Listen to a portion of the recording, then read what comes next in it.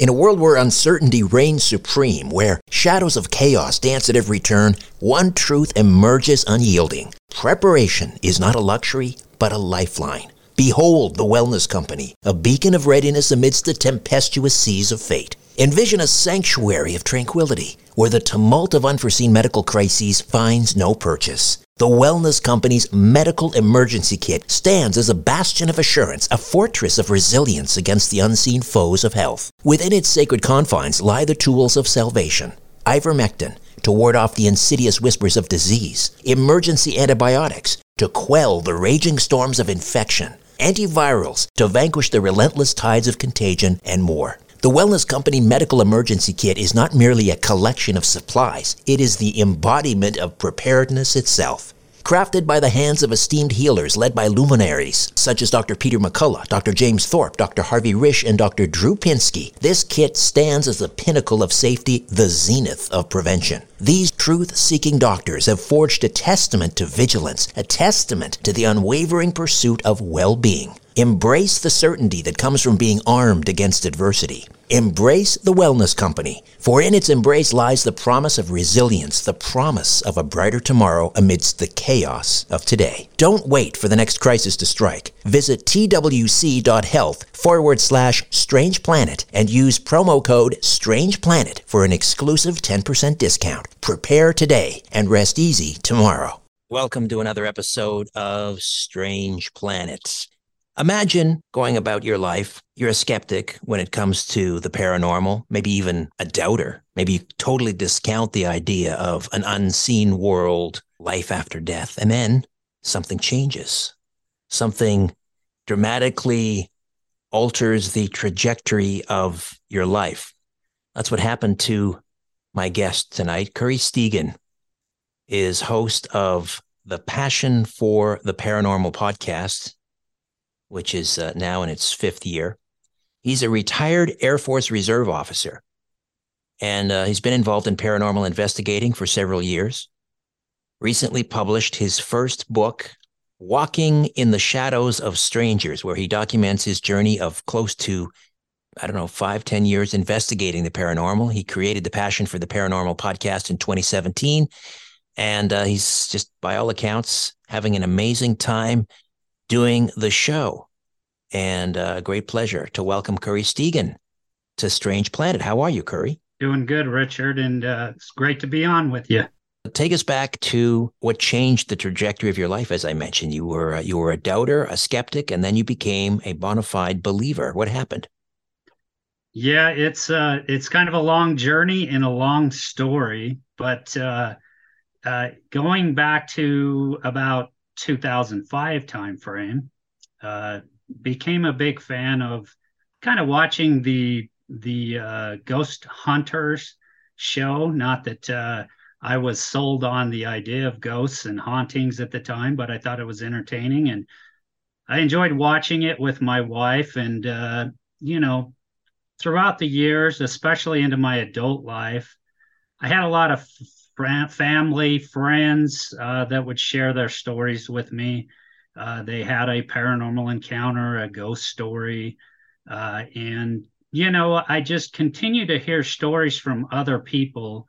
They'd share their stories with me, and I thought, well, that was an interesting story, and that person seems to be pretty sane to me, and I don't think that they're embellishing or making the story up in any fashion.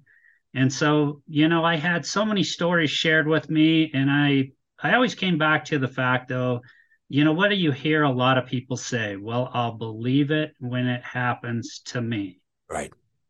And, that's kind of where I was. I had Greg Lawson on the show the other night. He wrote the book, How to Be a Paranormal Detective.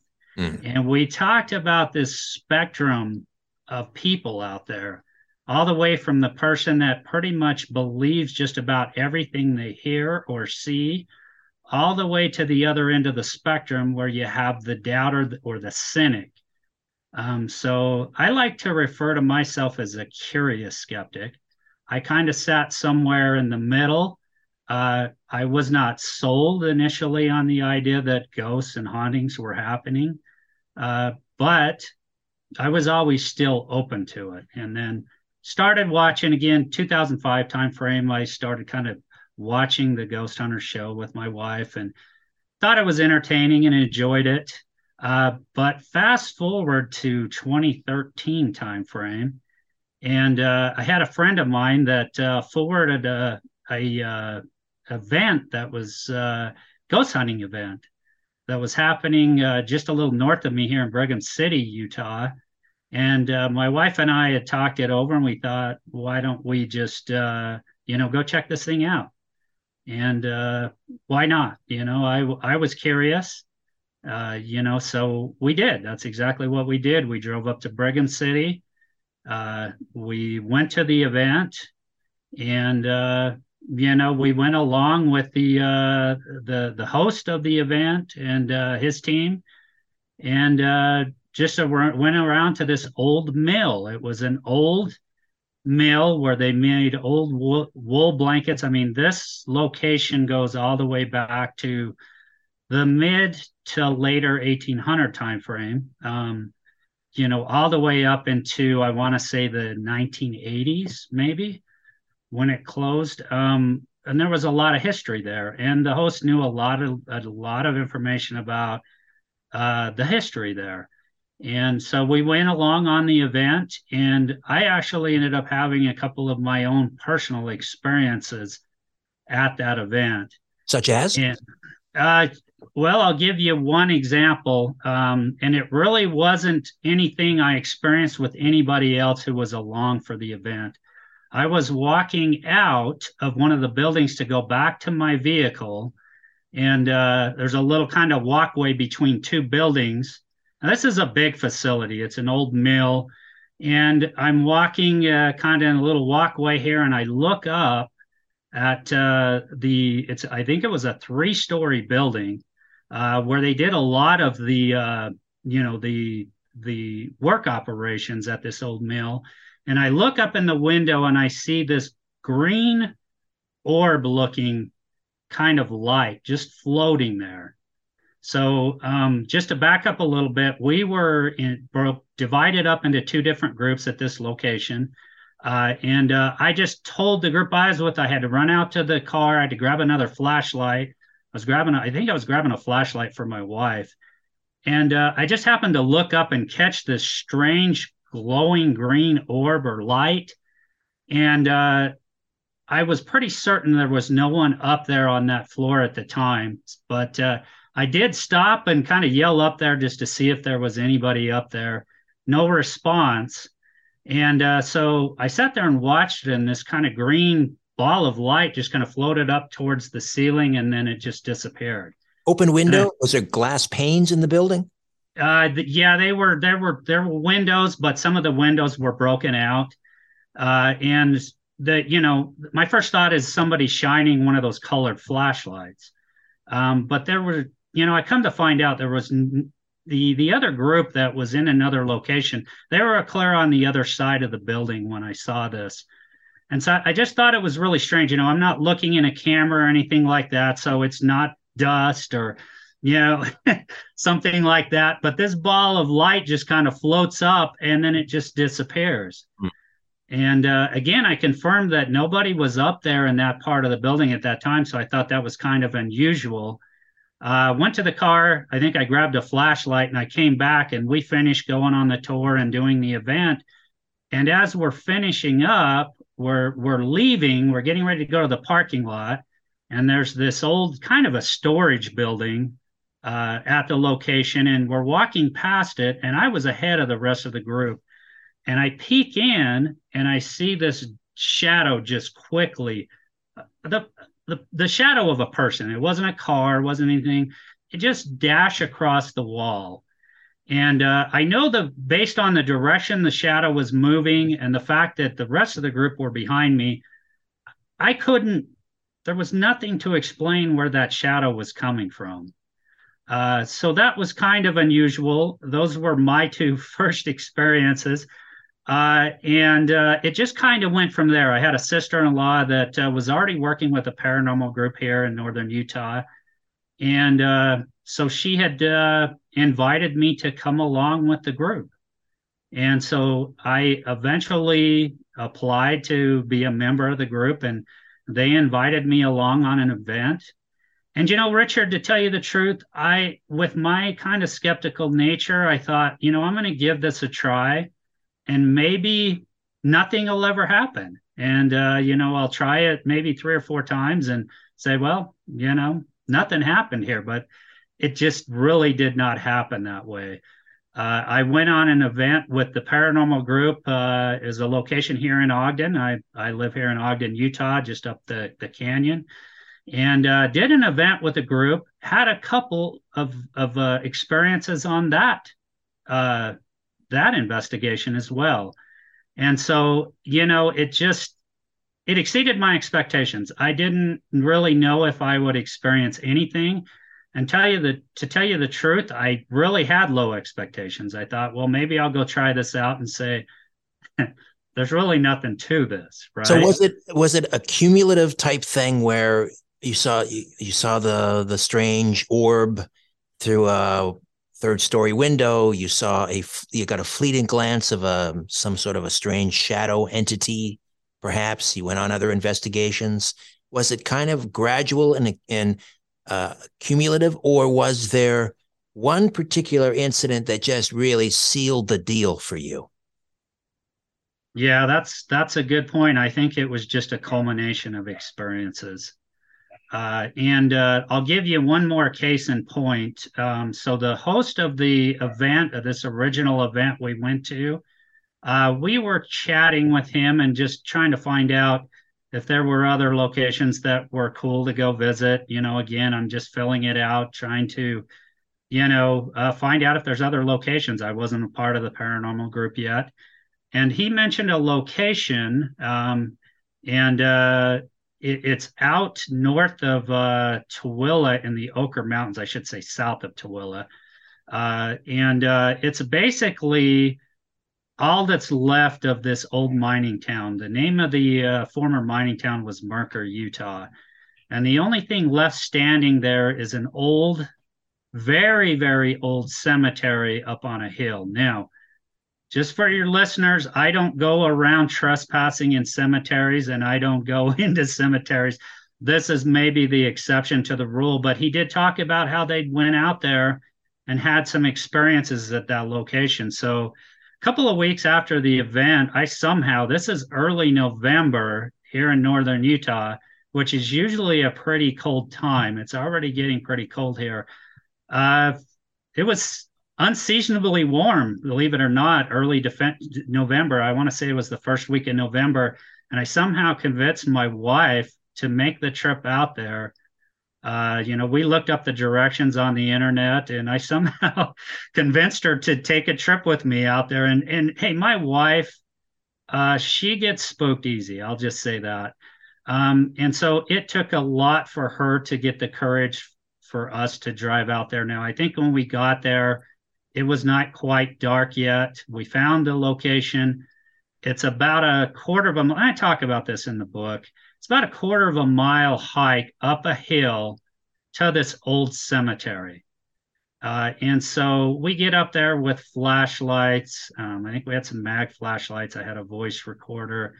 We're just walking around, and a lot of the cemeteries are just old wooden slats. I mean, this is I think the last year someone was laid to rest there was 1915. So when you say wooden slats, do you mean a fence, or the markers? The grave markers were wooden. The grave markers Yeah. were wooden, yes. Yeah. And some of the cemeteries, of course, we're trying to be respectful. We're not trying to walk on any of but it's really difficult to navigate. And I mean, this is nighttime, we're hearing the coyotes howl. We're in the middle of nowhere. There's really nobody out there. It's early November. We're walking around, and we're just exploring. And we're really just checking things out. We walked all around kind of the perimeter of that place before it really got dark. No, there was not a soul in sight. No cars. there's people that go out there and shoot guns, there's people that ride four-wheelers. There was nobody in sight for miles. And you're up on, a mountainside and you can see the whole valley. We didn't see a soul in sight, not a single car, not an ATV, not a single person. So, we made our way around the cemetery. It's getting dark. We were there maybe 30, 45 minutes, just kind of exploring, carrying a voice recorder, asking questions. Nothing really was happening. I'm Well, you holding don't know him. that for sure until you play it back sometimes, right? Well, that's a good point. You never really know until you go back and analyze the voice recorder, right? And see what you captured. On this particular occasion, I really didn't capture anything on the recorder. I had a mag flashlight, and as you make your way I mentioned the hill, as you make your way, you trek up this hill to the top where the cemetery sits. There's a wooden sign. It just simply says Merker Cemetery. So, as we're making our way around and just kind of walking around the cemetery, I was asking some questions. There's a little trick with the mag flashlight. If you loosen the front of it, and you just put a little pressure, it'll illuminate. And a lot of people are going to say, hey, that's not a sound, paranormal kind of, Oh, wait a minute. So tactic. explain that. So you loosen the connection, so it's not making contact. Right. With the, with the power. Right. So you just kind of loosen the front of the mag flashlight. So it's kind of a loose connection. And so it just takes a little bit of pressure for that thing to illuminate. Well, it's just a little trick that, I saw some people doing it at the event. I thought I would give it a try. I'm not going to say that, anything that I experienced with that, I'm not going to say, hey, that's paranormal, but, I'm just kind of exploring at this point. Yeah. So we decide we're about ready to make our way back out of the cemetery. And before we do, I go back up to the Merker sign. I've been trying this flashlight trick. Nothing, absolutely nothing's happening. And I start asking questions one last time with the flashlight. And I ask if anybody's there with us to illuminate the flashlight. Well, within a second of that, I get the flashlight illuminated. So, the flashlight's on, waited about 10 seconds or so, and I asked whoever was there with us to turn the flashlight off. And sure enough, flashlight within a second or two turned off. And that happened that went on, that interaction for probably maybe about 30 seconds to a minute. How's your wife reacting at this point? She's scared. She is scared. She's ready to go. We're hearing coyotes off in the distance. She's hearing a few noises. And this is where it gets a little bit creepy. All right. So as we're doing the flashlight thing, she says, okay, I think we've had enough of the flashlight thing. Let's make our way back down the hill. And really, just as she says that, I start hearing what sounds like a person casually whistling, just like in a jovial manner, like you might hear someone walking down the street. They're in a good mood, they're whistling, just real relaxed kind of way, just kind of whistling in a jovial manner. Literally whistling past the graveyard. So it would seem. It sounded like somebody just on a stroll whistling. And so, of course, I'm shining the flashlight around the cemetery. There's a lot of juniper trees around, a lot of foliage, so it's hard to see, too far ahead of you. It's dark. And, I continued, and I caught this. Now, I did say I didn't catch anything on the voice recorder, so I guess I kind of lied, because I did catch the whistling. And so, my first thought, my skeptical mind wants to make sense of it, and I'm like, well, that's got to be a bird, right? A bird or something. But, this went on for, I don't know, probably 20, 30 seconds. We're hearing the whistling, and my wife's already tugging on my hand and my arm, trying to pull me down the hill and for us to make a quick retreat. But the whistling went on for, a good 30 seconds to a minute. I captured it on a voice recorder, and when I play it back, I say, that sounds just like a person just casually whistling. You say casually, but was there a recognizable melody to it, or what? Or, I mean, in other words, can we eliminate a bird because a bird can sing beautifully, but doesn't necessarily carry a tune the way we do? Yeah, I mean it almost sounded like someone kind of trying to whistle a tune. I can't say that for sure, It wasn't "Oh that it Susanna" or anything recognizable. right. But it certainly clearly sounded like a person whistling, and not a bird or anything else. So those two experiences, and this is before I ever got involved in the paranormal group. So of course, this kind of whet my appetite to explore further. We made our way out of the cemetery. It was dark. Again, not a soul in sight. And we made fairly quick retreat after that because, of course, my wife's thinking, are there squatters out there? Good point. Good point. you know, So, Curry, going to take a quick time out. We'll come back and explore further. Curry Stegan is the author of Walking in the Shadows of Strangers and host of Passion for the Paranormal podcast. Stand by for more. America. We are endowed by our Creator with certain unalienable rights: life, liberty, and the pursuit of happiness. At Grand Canyon University, we believe in equal opportunity, and the American dream starts with purpose. By honoring your career calling, you impact your family, your friends, and your community. The pursuit to serve others is yours. Find your purpose at Grand Canyon University. Private, Christian, affordable. Visit gcu.edu. Ladies and gentlemen, the captain has turned on the fasten seatbelt sign. We're now crossing a zone of turbulence. Please return your seats and food trays to their upright position and make sure your carry-on luggage is safely stowed. You're about to leave everything you know behind. This is Richard Serra's Strange Planet. Strange Planet. Curry Stegan is with us, retired U.S. Air Force Reserve officer. Is that the right term? Were you an officer? Yes, that is correct. 25 years in the U.S. Air Force Reserves? 12 years active duty and another 13 on the reserve side. The book is Walking in the Shadows of Strangers, My Journey into the Paranormal, and he's the host of Passion for the Paranormal podcast, now in its fifth year.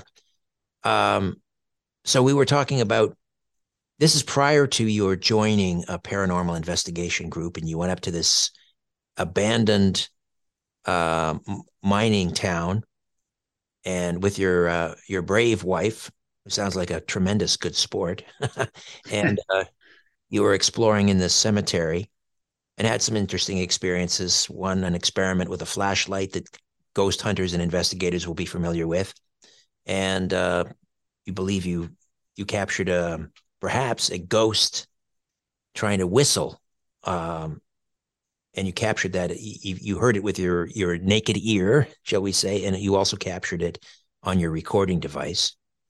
So that whet your appetite sufficiently. Is that at that point you decided that you were going to join a paranormal investigation team?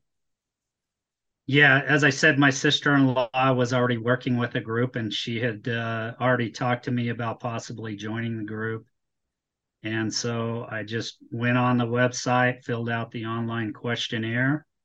And of course, my sister had already talked to me about the group members. So I got invited into an outing, and this was late November timeframe, same year. I just talked about the Merker Cemetery experience and got invited to go on an investigation up Ogden Canyon here. And I can mention the name because they do public events there, paranormal events. It's the Gray Cliff Lodge. And so went along with the team, and I was just kind of along for the ride. I was more or less a guest, wasn't even a member at that point. They're just kind of filling me out. And I was really impressed with the fact that this group never was quick to jump to anything being paranormal. And so what I mean by that is if there's a sound, some sort of weird sound that somebody mentions, a knock, they always were trying to seek out what may have been normal about it before. As I've heard said many times, try and determine the normal before you ever go to the paranormal. So they were all, and that was the big kind of thing they hammered home on the investigation is we always try to debunk before we ever go towards something being paranormal. So I was pretty impressed with the group, the way they operated, and the fact that, they really had a procedure, a process for way they went about doing an investigation. So again, I was just kind of sitting there along for the ride, learning how do they place equipment. I quickly learned that, you don't make any bodily function noises, anything without first no whispering, because they've got recorders placed in different parts of the location. If you whisper, then, first of all, they want to rule out any normal sounds. So you talk at a normal volume. If you have a bodily function, you own it. You just say, hey, that was me. And it's amazing, Richard, what the sensitivity level of some of these recorders and what they can pick up. So I was really impressed with the group. I quickly kind of just, took to learning with their processes and how they carry out investigations. And, within the first couple of, times I went along with them as just a guest, I was a member shortly after that, a member in training and going along on other investigations. What's your role? Is the team kind of, do you have specialists? Do you have, some investigation teams have a psychic, medium psychic, some have, you have a tech person. What was your role? I was simply an investigator for a while, and then after I was with the group for a while, they actually made me a lead investigator, and I actually led investigations. I didn't have any other specific role. Now, we had a historian in the group, did the historical research on locations. We had a director and a deputy director and a director of technology, and it was a guy who was a double E, an electronics engineer. So he was the right guy to have as your tech guy. So, there were different roles in the group. The rest of the group members were just simply investigators. Anything unusual? Did you observe anything unusual at Gray Lodge? At Gray Cliff, a couple of times, and I actually captured an EVP, which was the very first one I ever captured. I was sitting at the bar. Now, this is a very old restaurant, and it actually used to be owned by a wealthy family, the McKay family, which were the big donors to the McKay Hospital here in Ogden. And it was a summer retreat for them, a summer home, and then they passed it down. I can't remember all of the history. I think they sold it to another family, if I remember right. And that family ended up turning it into a restaurant. And so the location goes all the way back to, I believe, 1912 when it was built. But it's a very old building, a very old restaurant now. And so it's been a restaurant, I want to say, since the mid to late 40s. The story I was told, and I guess we dug into the research on this a little bit, was that when there were accidents along the canyon road there in Ogden Canyon, there were times when people who were injured or even killed in an accident in the canyon were brought to the lodge to be cared for. And so there was some history there. There's also some supposed Native American sightings around that location there. So there was some history, and I can't say that I can vouch for all of the history there or the stuff I just mentioned. But I did have an experience when I was sitting at the bar there with my recorder. Now, this didn't happen. Of course, this is when you go back and you review audio. I had a flashlight in my hand. I set it up on the bar. asking questions, and I had a male voice that came through. There were two other people in the bar with me. And there was a male voice that came through on the recorder that said something about the flashlight. And to me, it sounded like flash the flashlight. What two of the other group members could agree with me on is that something flashlight was said. Aside from that, I mean, to me, it sounded like, and that's kind of the problem you get into sometimes with EVP work is sometimes, we call them Class A EVPs. You'll hear something that is clear vocal tone and it's clear what's being said. And everybody hears the same thing. And then you'll get another one where there's some kind of variation in what people hear. I think we all agreed that at least the word flashlight was somewhere in that EVP that was captured. Me and another guest were sitting in the dining room, and the guy that we were paired up with in the group was holding one of those shoulder cams, or was carrying one of those shoulder cam cameras you kind of put over your shoulder there. And he walked away and went over to the bar area. And we were sitting there and we watched a strange kind of greenish light just go across. Again, there you go with the green lights. I don't know what it is about the green lights. We watched this strange kind of green light just kind of streak across the wall. And we Not both through the camera lens. You saw it with your naked eye. Yes, this was with the naked eye. And so sometimes you'll get cars passing through the canyon and the car lights will flash against the wall. There were no cars. Of course, we got up to verify. But anyways, when the cars are passing by, they're not green lights. But it was just kind of this weird green light that flashed across the wall there. A few other phantom noises and such. But that was about it for the night. And then again, when I went back and analyzed the voice recorder, I had that male voice on there. So typically with a group, what we do is we don't tell other group members what we're hearing, because you don't want to give them that preconceived notion, right, of what you hear. Okay, so I heard this. Now you're already preconditioning that person to... And you can't unhear it once someone says it. You can't. Right. You cannot unhear it. So I won't tell other people whenever I hear something of interest when I'm reviewing audio, because you don't want to have that, condition that person to hear the same thing that you're hearing.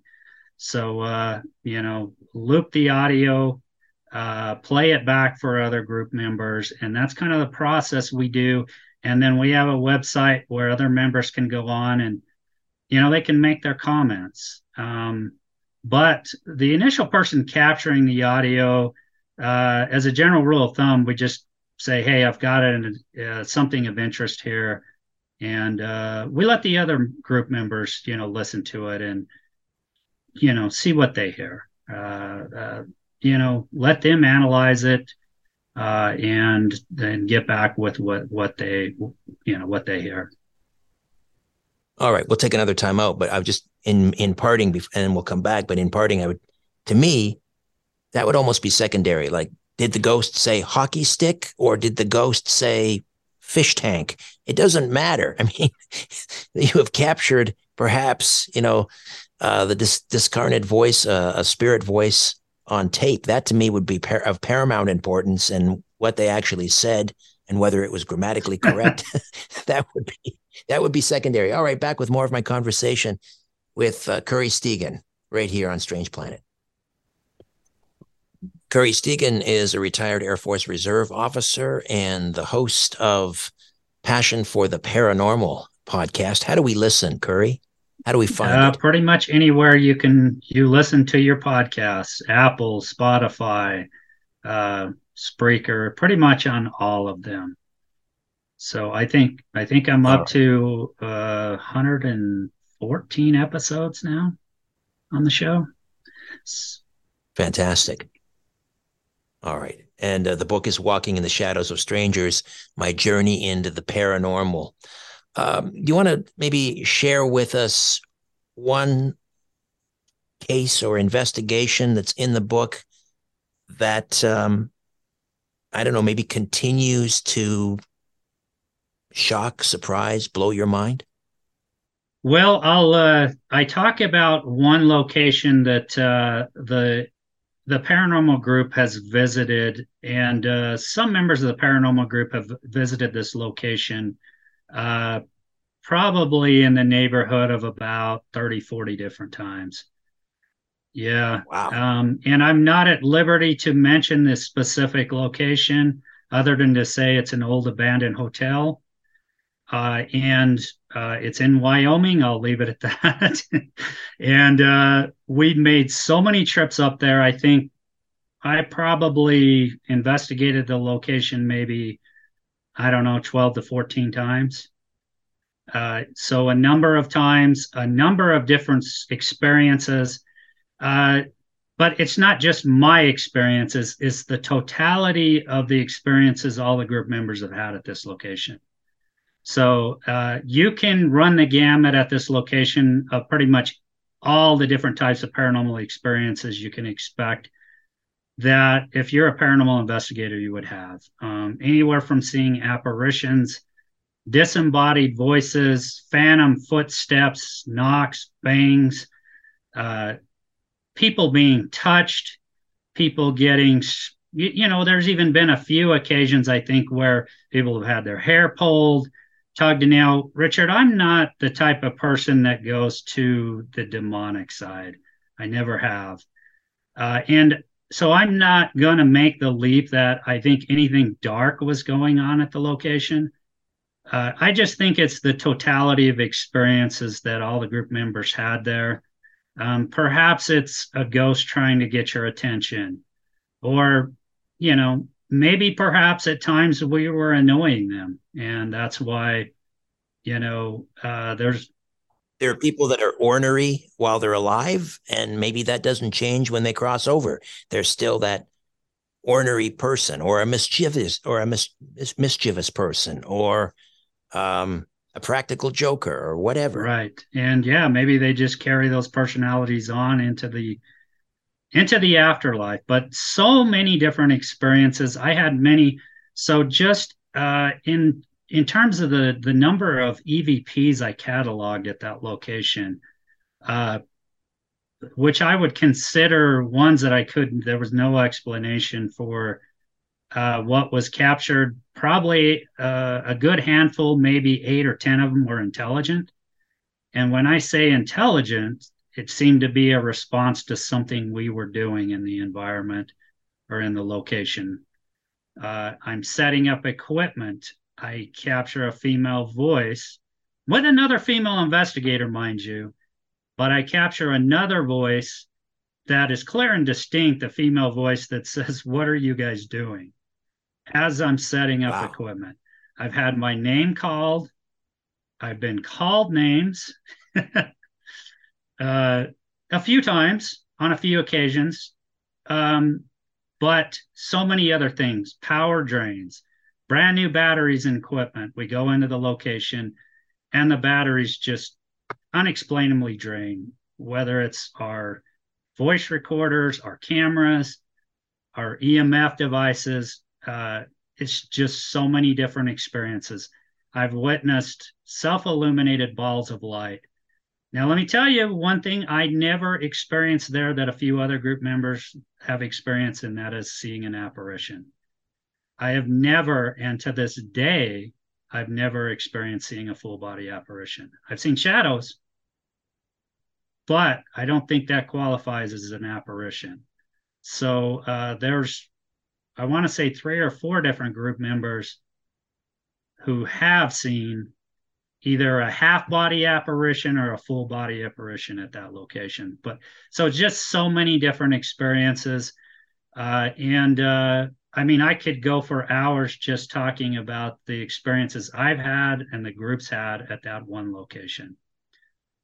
This Outlaw and Lawman's Jail Museum is it's a jail that's been there in Cripple Creek since I want to say it opened in like 1902. And phenomenal location. I had many experiences myself while we were there. I captured EVPs in the basement. I captured them in the main cell block. I captured EVPs in the matron's quarter. And if you don't mind, if we have a minute, I'll share one other story that happened in the matron's quarters if we have time. Yeah, please. Yeah, All right. absolutely. Go ahead. So upstairs in the matron's quarters, I think there were 3 or 4 of us in there, and there was a female sitting on one of the chairs close to the door, holding a voice recorder, kind of close to her leg, kind of out in front of her, and suddenly she said, "Well, that's weird. It just felt like something tugged on the voice recorder." And she said, "I don't know. Some people get energy, they feel something."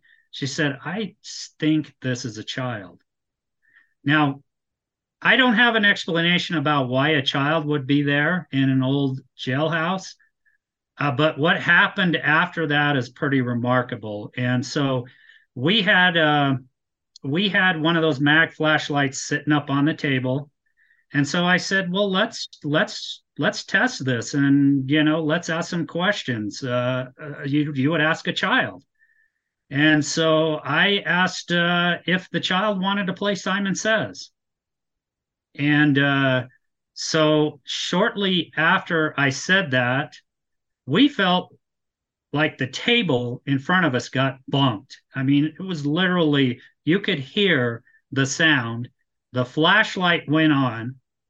And what's even more remarkable about this is I'm going back and playing my voice recorder, and I hear what sounds like a little boy say immediately, probably a second after I asked the question, said, "Okay," after I asked if he wanted to play Simon, said, "No, Richard, there's no children in the building with us. We're all adults." And it was clearly it clearly sounded like the voice of a young boy. I don't know how else to explain that. What's really cool is the one person had the experience with the tug on the recorder. We heard what sounded like the table getting bumped, and then I captured that EVP, all within a span of maybe about, I don't know, 10, 20 seconds. Wow, that's pretty remarkable. And I captured a male voice in response. And let me tell you what I think it says, Richard. Again, flashlight, time to turn off the flashlight. And the other thing interesting, the first person I played the EVP to was my sister-in-law, and she was on that trip with me. There was about 7 or 8 of us. And so once again, I looped it, did not tell her what was said, and she heard the exact same thing. The very strange thing about that EVP is it's kind of got this digital sound to it. And I don't know how to, I think talking with Greg Lawson the other night, he may say, "Well, that's just an artifact." To me, that's an intelligent response. I had a flashlight and yes, it has context. It has context. It's not just saying, "I think I'll ride my bicycle." It's responding. It's using the words flashlight. There's a context there. So it tends to suggest there's an intelligence there, and it's present. Right. And so that was one of the very first EVPs I ever captured, and it was a sentence. So I know we're getting short on time here. A lot of the EVPs that I capture may be 1 or 2 words. There are a few that are sentences. There are some where maybe we had a name there. A handful of them, I'd say maybe 20% of them may be intelligent, seem to be intelligent. That's what's remarkable about this. And that's what I go back to, me having experiences early on in this that really, again, far exceeded my expectations of what would happen when I went out and did this stuff. So pretty remarkable that, I captured that only on my second visit. Now, not much else happened that night. But the fact that I was able to capture that EVP to me was pretty amazing. People can wait a lifetime to hear just one or to have one experience, and you've had multiple, many of which are in the book, Walking in the Shadows of Strangers, My Journey into the Paranormal. And of course, we have the Passion for the Paranormal podcast, and all the links are in the description, the episode notes. Hey, Curry, great to meet you. Thank you so much Richard, for hanging out. Thank you so much for having me. Been a Coast to Coast listener for a long time. I'm a Coast to Coast insider. I love hearing your interviews on Coast. So it was great to meet you. And once again, thanks for having me join you. Oh, my pleasure. My pleasure.